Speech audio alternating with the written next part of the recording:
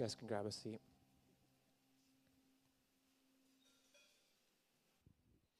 Now, I normally come out and I'm really amped up at the start of a message, but I'm like, that was such a calm moment. Like, I didn't want to leave it. But good morning, church. And welcome to week 3 of a series that we're calling The Spirit-Filled Life. And if you've been with us these past couple weeks, you know that we have been talking about the Holy Spirit. We've been talking about who is the Holy Spirit, what the Holy Spirit does, and why that matters to our lives. And we have, including today, we have 4 more weeks, and we're going to be going pretty deep pretty quick. But basically, the premise of this series is that it is really good that we recognize God the Father. And it is so, so important that we believe in God the Son, Jesus. But so many people have lived lives where they've recognized the Father and believed in the Son, but they have never accessed God the Spirit.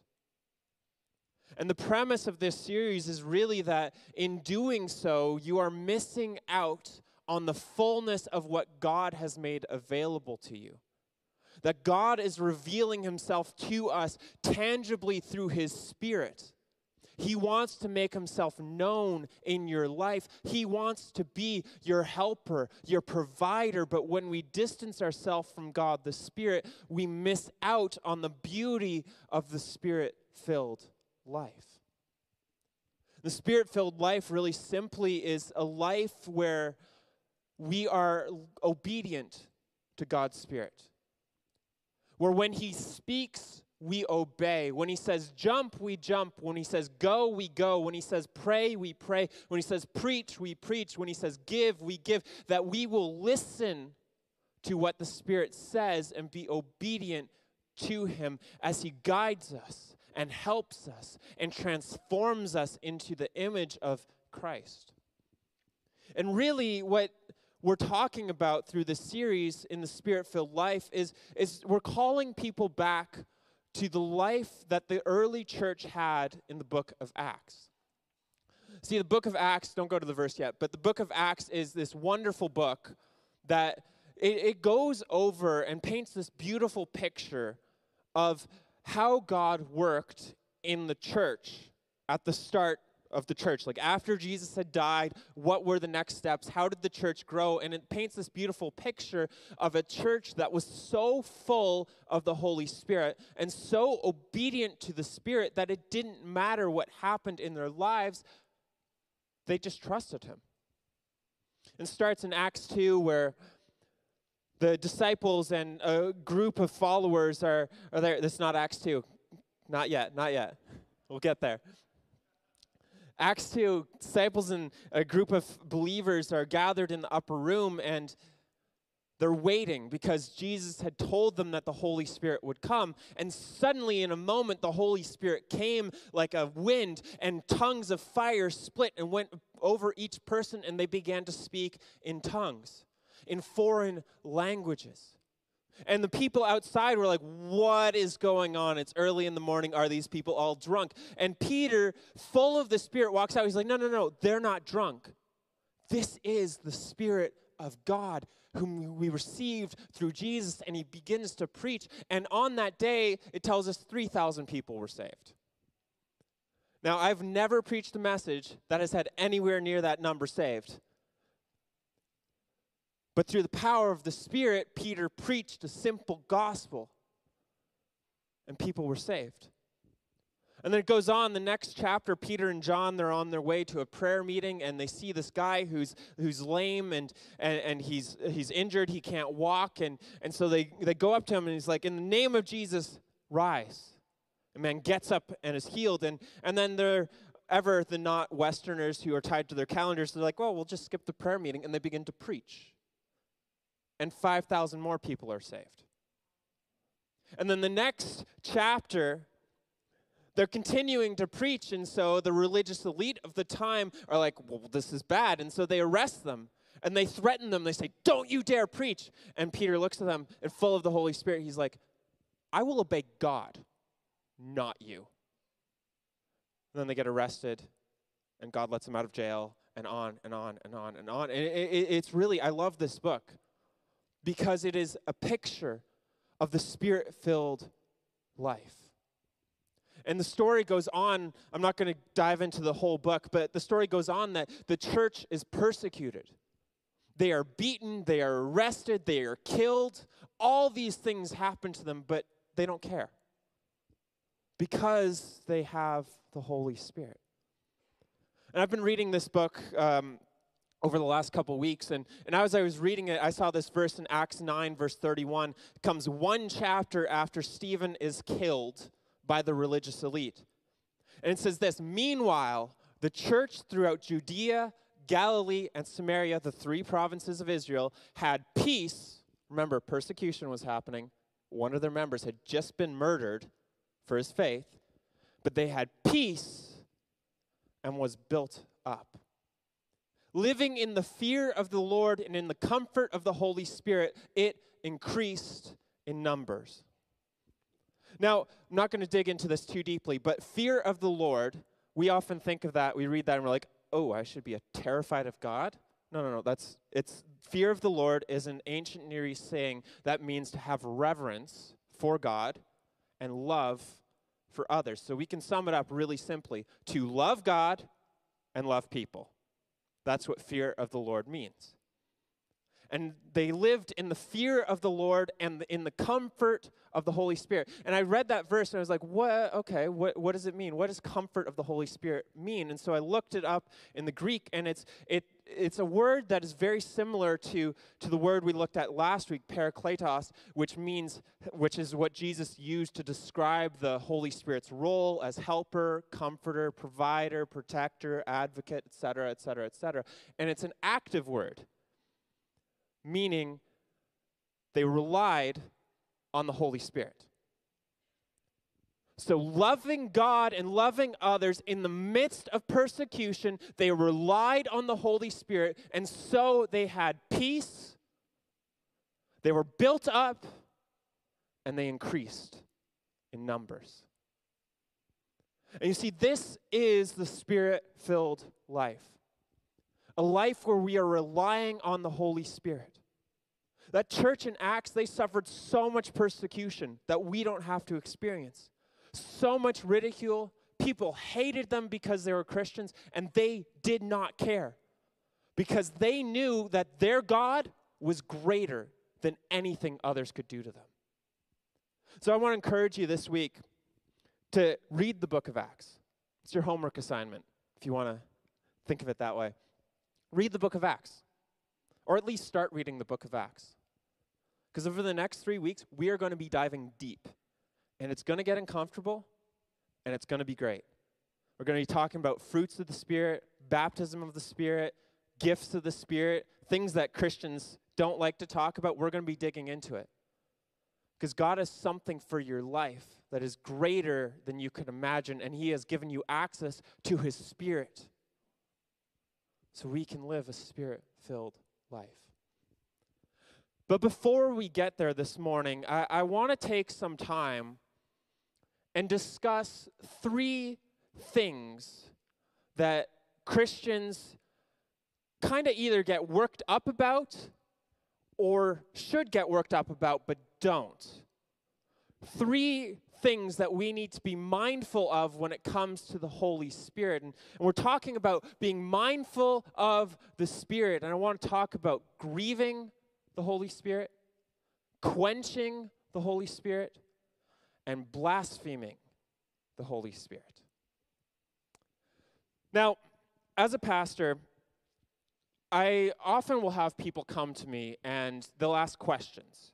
They'll be like, I was reading in my Bible here, and I read this, and I didn't understand it. What does it mean? And I'm a huge Bible nerd, so I love it.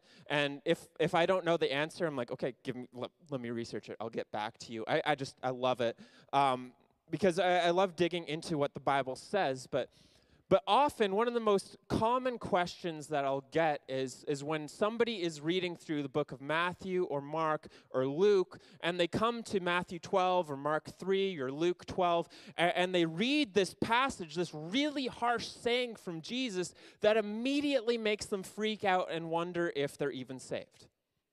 And Matthew digs into it most in depth, and in Matthew, Jesus says in Matthew 12, "Therefore I tell you, people will be forgiven for every sin and blasphemy, but blasphemy against the Spirit will not be forgiven.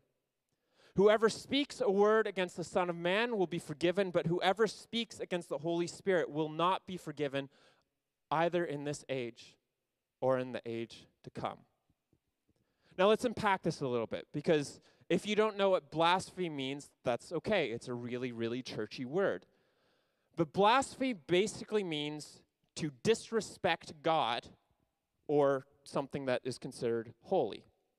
For instance, if we believe that Erica's guitar here was a relic that Jesus had handed down to this church, we don't because we're not a cult, but if we did,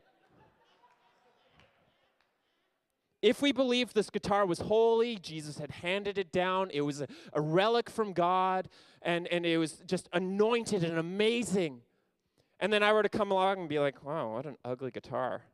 I'm kidding, Erica, wherever you are. It's a great guitar. But if I were just, what a horrible guitar. No one should ever play this. And if I were to then pick it up and smash it, that would be blasphemy. Disrespecting something that is holy or disrespecting God. So Jesus is saying, do not blaspheme the Holy Spirit. Do not disrespect the Holy Spirit. Now, many people, when we read this, we immediately think of every single time in our lives that we've thought a negative thought about God, that we've said a negative word about God, or any time we've ever sinned, and then we're like, "Oh no, I'm screwed. I must be going to hell." And it's a common thing. That's why we're addressing it. But I want to alleviate some fears here this morning. And I also want to teach you a really basic principle about reading the Bible. See, when you read the Bible, we have to be mindful that the Bible is an ancient manuscript that was written by a specific person to a specific person or group of people. So when we read the Bible, there are layers of context that help us understand. There's the literary context, what comes before and after. There's the cultural context, the mindset people would have had. There's the geographical context, like they wouldn't understand minus 40-degree weather, so the Bible never talks about it. There's the scientific context, where God, he never makes a statement about science in the Bible. He just uses what they believed at the time. There's all of these different layers of context that make us or help us to understand what the Bible is saying. Because in order to understand what the message of God is, we need to be mindful of what God is saying, what the original author intended to say to the original audience. Or to put it in the words of my first year hermeneutics prof, Mark McKnight, said, "Text without context is merely pretext." There we go, Vanguard students in the front. So we need to understand. We can't, when it comes to the Bible, we can't just take a single verse and then use that to prove something about God. That's how cults are formed, literally.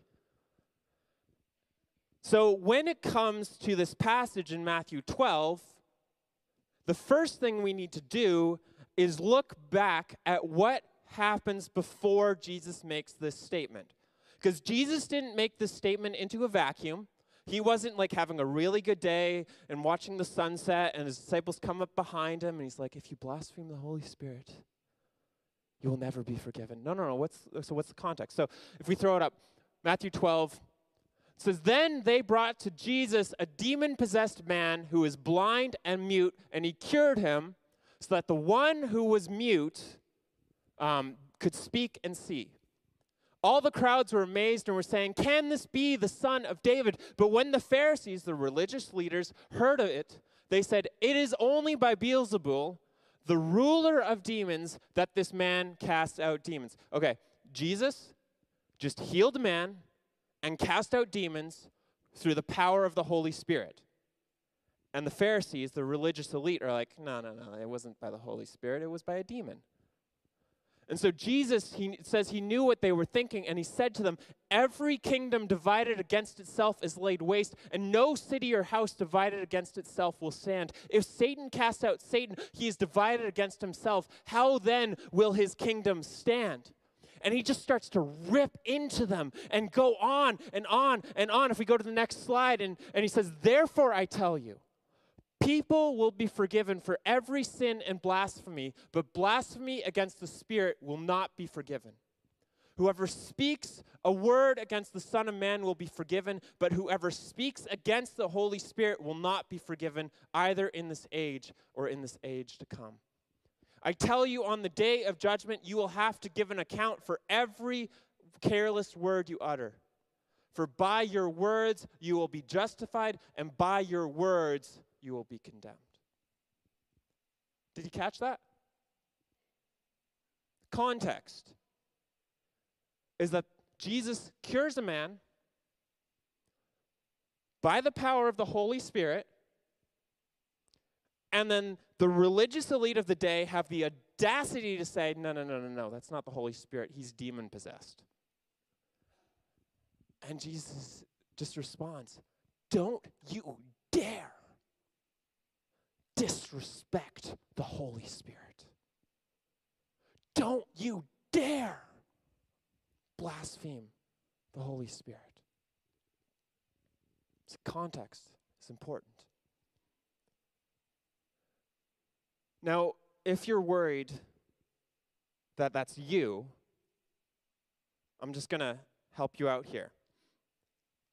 See, every Bible scholar that I can find on record agrees that this verse is talking about people who reject the power of God and refuse to believe in Jesus. They reject the Holy Spirit and refuse to believe the testimony of the Spirit of Jesus. And so the word is not that if you ever think bad thoughts about the Holy Spirit, you'll never be forgiven. It's that if you reject the Holy Spirit continually in your life, you have hardened your heart to God. And so there's no forgiveness. But if you believe in Jesus, well, your heart is not hard towards God, and so you're good. Or to quote a theologian, R.T. Kendall, he puts it this way. He says, "How can you know you have not committed the unpardonable sin? If you can testify from your heart that Jesus is God, worry no more. If you believe in Jesus, that Jesus is the Son of God who came and died on the cross to save you from your sins and rose from the dead, then you're good. Don't need to worry about that anymore." But the two things we do need to be mindful of as believers is grieving and quenching the Holy Spirit. Now in 1 Thessalonians 5, if we can throw it up, Paul says this. He says, "See that none of you repays evil for evil, but always seek to do good to one another and to all." And he's giving this list of basically good things to do and bad things to do. And he says, rejoice always, pray without ceasing, give thanks in all circumstances, for this is the will of God in Christ Jesus for you. Do not quench the Holy Spirit. Do not despise prophecies, but test everything. Hold fast to what is good and abstain from every form of evil. Now that word quench there, in the Greek, it's a word that literally means to put out a fire. Like if you're out on a camping trip and you're being a responsible human being, you had a campfire and you're done, you get a bucket of water and you pour it over the fire. you quench the fire.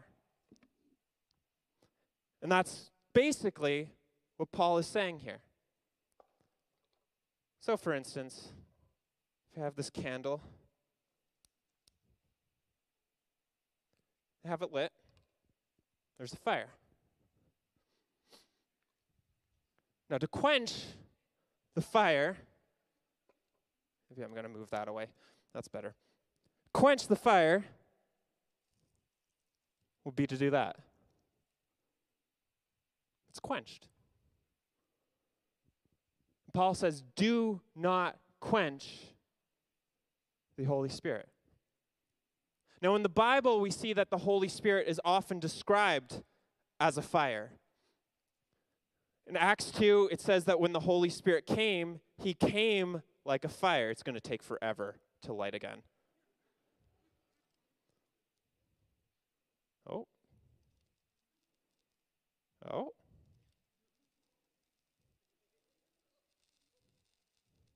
Oh. I do have a second one just in case. And the Holy Spirit came like a fire. And fire in the Bible often describes power. Describes the power of the Holy Spirit to work in us and perform miracles through us, to heal us, and also to transform us. And Paul says, be careful, do not quench the Holy Spirit. Now, when Paul wrote this to the church in Thessalonica, we're not exactly sure what the situation was in that church. But based on this passage, he says, do not quench the Spirit, do not despise prophecies. Based on this passage, it makes me think that likely in the church of Thessalonica, there had been a situation that had gone on. And likely based on history, we know that a lot of the early churches, they were Spirit-filled. They operated in the gifts of the Spirit, which included things like miracles, healing, wisdom, knowledge, tongues, and prophecy. But at the same time, we know that as people operated in the gifts of the Spirit, there was also people who were trying to deceive believers. They were performing counterfeit gifts. So likely based on this verse, what we can assume is the church in Thessalonica, they were operating in the gifts of the Spirit was moving powerfully, and suddenly there became these counterfeit prophets in their church. And the church leaders were probably like, whoa, well, we don't want these counterfeit, so you know what, this is easiest. Let's just no more Holy Spirit. That's good. And Paul says, do not quench the Holy Spirit. Do not quench the Holy Spirit. Do not despise prophecies, but test everything. Which is to say that when you see somebody operating in the gifts of the Spirit, test it. Does it line up with who God says he is in the Bible? Because God is consistent. He will never change. So if somebody prophesies over you that God hates you, well, you can reject them as a false prophet because it's not true. The Bible tells us that God loves us. Does the Holy Spirit tell you, yeah, this isn't genuine? Or especially when it comes to prophecy, Paul tells us in 1 Corinthians 14 that prophecy is to exhort. It's to encourage. It's to build up. It's to console. And so prophecy that doesn't do one of those things, it's not from God.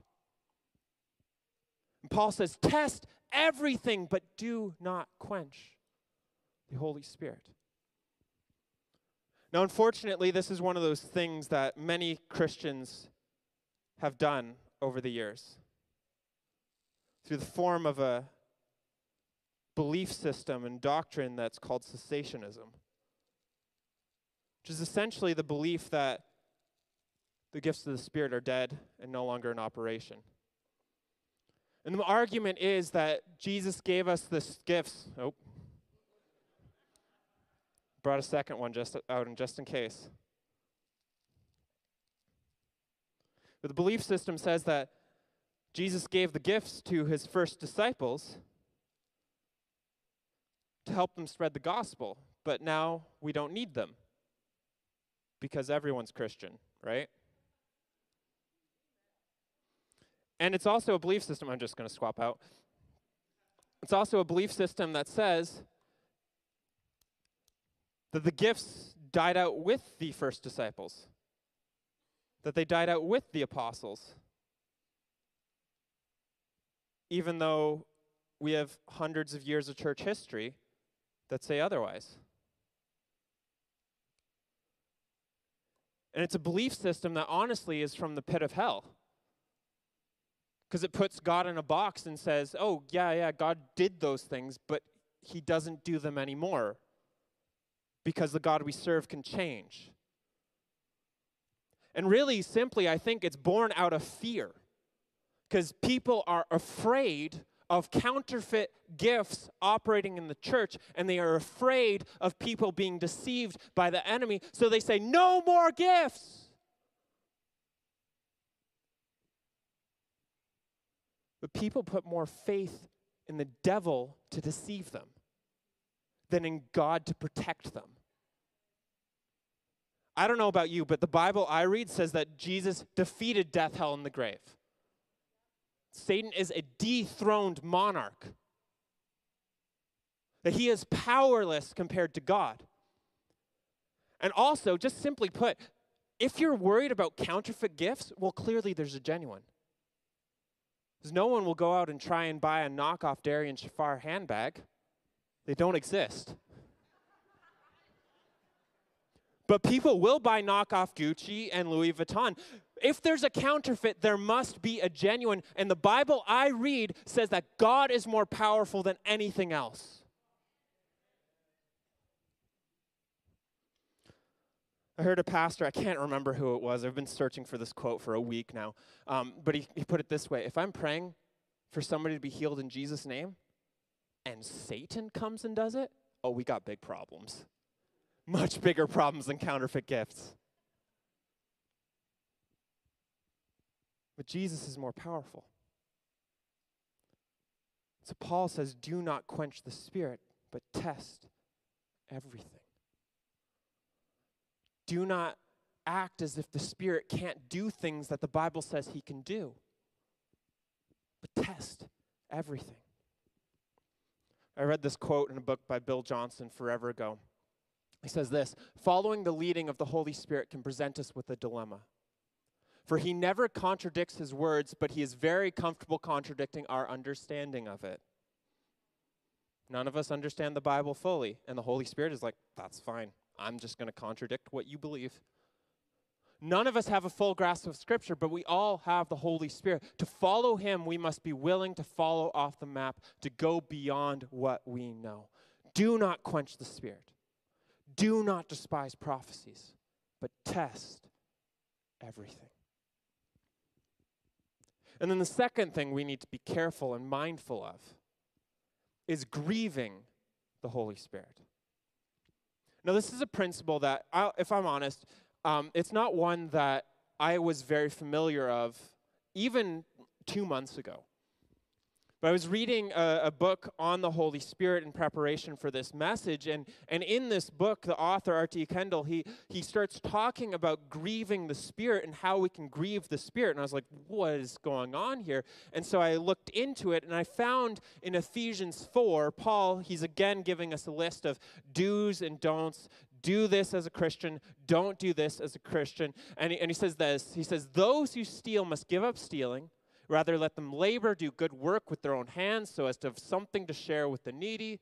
Let no evil talk come out of your mouths, but only what is good for building up as there is need, so that your words may give grace to those who hear. This is just context. And says, and do not grieve the Holy Spirit of God, with which you are marked with a seal for the day of redemption. Put away from you all bitterness and wrath and anger and wrangling and slander, together with all malice. Be kind to one another, tender-hearted, forgiving one another, as God in Christ has forgiven you. It's this list of do this, don't do this, don't do this. This is good, this is bad. Do not grieve the Holy Spirit. That word to grieve in the Greek, it's the Greek word lepeo, which is a word that literally means to experience deep-seated sorrow, sadness, and pain. Often in ancient Greek literature, it's used to describe childbirth. And in the Bible, it's used to describe pretty much every time somebody dies in the New Testament. Jesus felt grief, lepeo, when his cousin John was murdered by King Herod. The disciples felt grief, lepeo, when Jesus died on the cross. Which tells me a few things about the Holy Spirit. One, he's a person because, a candle doesn't feel grief. And two, our actions can hurt the Holy Spirit. He can feel pain. Our actions can cause pain to the Holy Spirit. And as I was researching this, I found that this word is mentioned twice in the Bible, once in the New Testament in Greek and once in the Old Testament in Hebrew. And in Isaiah 63, we find this passage where Isaiah, he's speaking about the children of Israel, how God took them from slavery in Egypt, he led them out of the land, took them by the hand, and he was leading them to the promised land, and then they rejected him. It's basically how the story goes. And in the summary, Isaiah says this, but they rebelled and grieved his Holy Spirit. Therefore, he became their enemy. He himself fought against them. And I was like, what does that mean? He became their enemy. That word literally means, like, if my wife and I were to be having a fight and it were to get heated and I were just like, I'm going to be right and you're going to be right, and she were just to turn her back to me and walk away, that's what that word means. It means to distance yourself from someone who has no interest in reconciliation. He became their enemy. They rebelled and grieved his Holy Spirit. And so he distanced himself. So what grieves the Holy Spirit? Well, according to Isaiah 63, rebellion against God. When we rebel against God, when God says, do this, and we're like, no. Or when he says, don't do this, and we're like, I want to do that. When God's like, this is what I'm calling you to, and you're like, no, I'm going to do my own thing. Rebelling against God, against his will, against his word, against what he says. Rebellion against God grieves the Holy Spirit, and according to Isaiah 63, it causes God to distance himself. And I always think about it in terms of less God like, ooh, you're dirty, I'm going to run away. Because we know the Holy Spirit is in us and he will remain with us. But I think of it more as when we sin, we create this gap, this distance where we walk away from God. And according to Ephesians 4, the list can go on. Now, Paul doesn't explicitly say that all of these things grieve the Holy Spirit, but most scholars believe that the use of the word in the middle of the verse is referring to all the things before and after. That things like bitterness, wrath, anger, malice, theft, evil, unforgiveness, impurity, and lust, that all these things grieve the Holy Spirit. Or let me put it really, really simple. Sin grieves the Holy Spirit. And I know this is true in my life when, say, I'm having a time where I'm worshiping God. Say I'm driving down the road because all of my bad things come out while driving. I'm driving down the road, I'm worshiping God, I'm connecting with God, I'm hearing God's voice, and then somebody's driving 40 in a 60 zone. I just feel anger rise up, and it's like, oh, I'm not hearing God anymore. So I've grieved the Holy Spirit. So he says, do not grieve the Holy Spirit. What grieves the Spirit is sin. But here's the good news. If you've ever grieved the Holy Spirit, or you've ever quenched the Holy Spirit, the God we serve is not vengeful. He's not waiting to throw the book at you. He loves you and he forgives you. See, 1 John 1 puts it this way. It says, if we confess our sins, he who is faithful and just will forgive us our sins and cleanse us from all unrighteousness. So if you've ever grieved the Holy Spirit or quenched the Holy Spirit, good news is God is willing to forgive. All you need to do is confess. Confession really simply is the act of saying, hey, God, I'm sorry. I got mad at that person who was driving 40 in a 60 zone. I'm sorry. Please forgive me. God's like, great, I forgive you. It's that easy. He's not holding a grudge. Now, sometimes confession, he'll tell you, oh, well, now you need to go and apologize to that person. No, great, because walking in the light sometimes requires confession before God and others. But if you've ever grieved or quenched the Holy Spirit, there's forgiveness for you. If you've ever feel like you've blasphemed the Holy Spirit, well, there's forgiveness as long as you believe in Christ before you die. God wants to forgive you. See, I believe that God is calling us all to live Spirit-filled lives. He's calling us to live like the church in Acts. That when God spoke, when the Holy Spirit spoke, they didn't hesitate, they didn't wait, they didn't question, they obeyed. And because they loved God and loved others and relied on the Holy Spirit, they had peace in the midst of persecution. They were built up, they were strengthened, they were encouraged, and they grew. See, the Holy Spirit, He wants to work in each and every one of our lives. He wants to transform us into the image of Christ, to produce the fruits of the Spirit in our lives, to use us to better the world.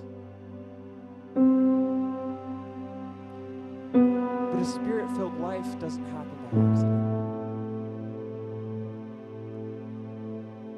We have to be intentional. Living a Spirit-filled life means that on good days and bad days, you say, Holy Spirit, I trust you. It's a really bad day today, God. I don't know what you're going to do. I don't know how you're going to come through because this situation is so messed up and I've got no solution. But Holy Spirit, I trust you. Oh, Holy Spirit, you want me to pray for that person? But it's awkward. There's people standing around there. But I'll go and I'll do it. Oh, you want me to go and do that? Okay, Holy Spirit, I don't know how I'm going to be able to do that, but I trust you. We have to be intentional. Let's stand together.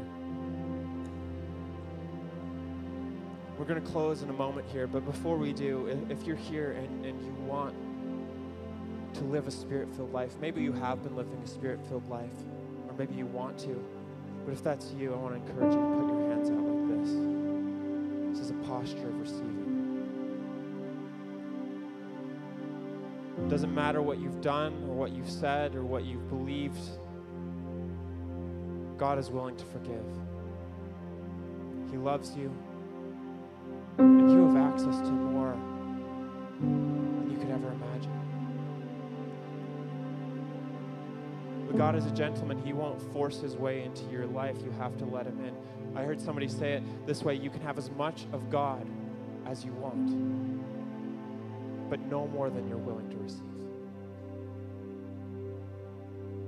So if you want to be filled with the Spirit, you want to live a Spirit-filled life, I'm going to pray in a moment, but I want to encourage you, just say this with me. Holy Spirit, I repent of everything I've done that has grieved you.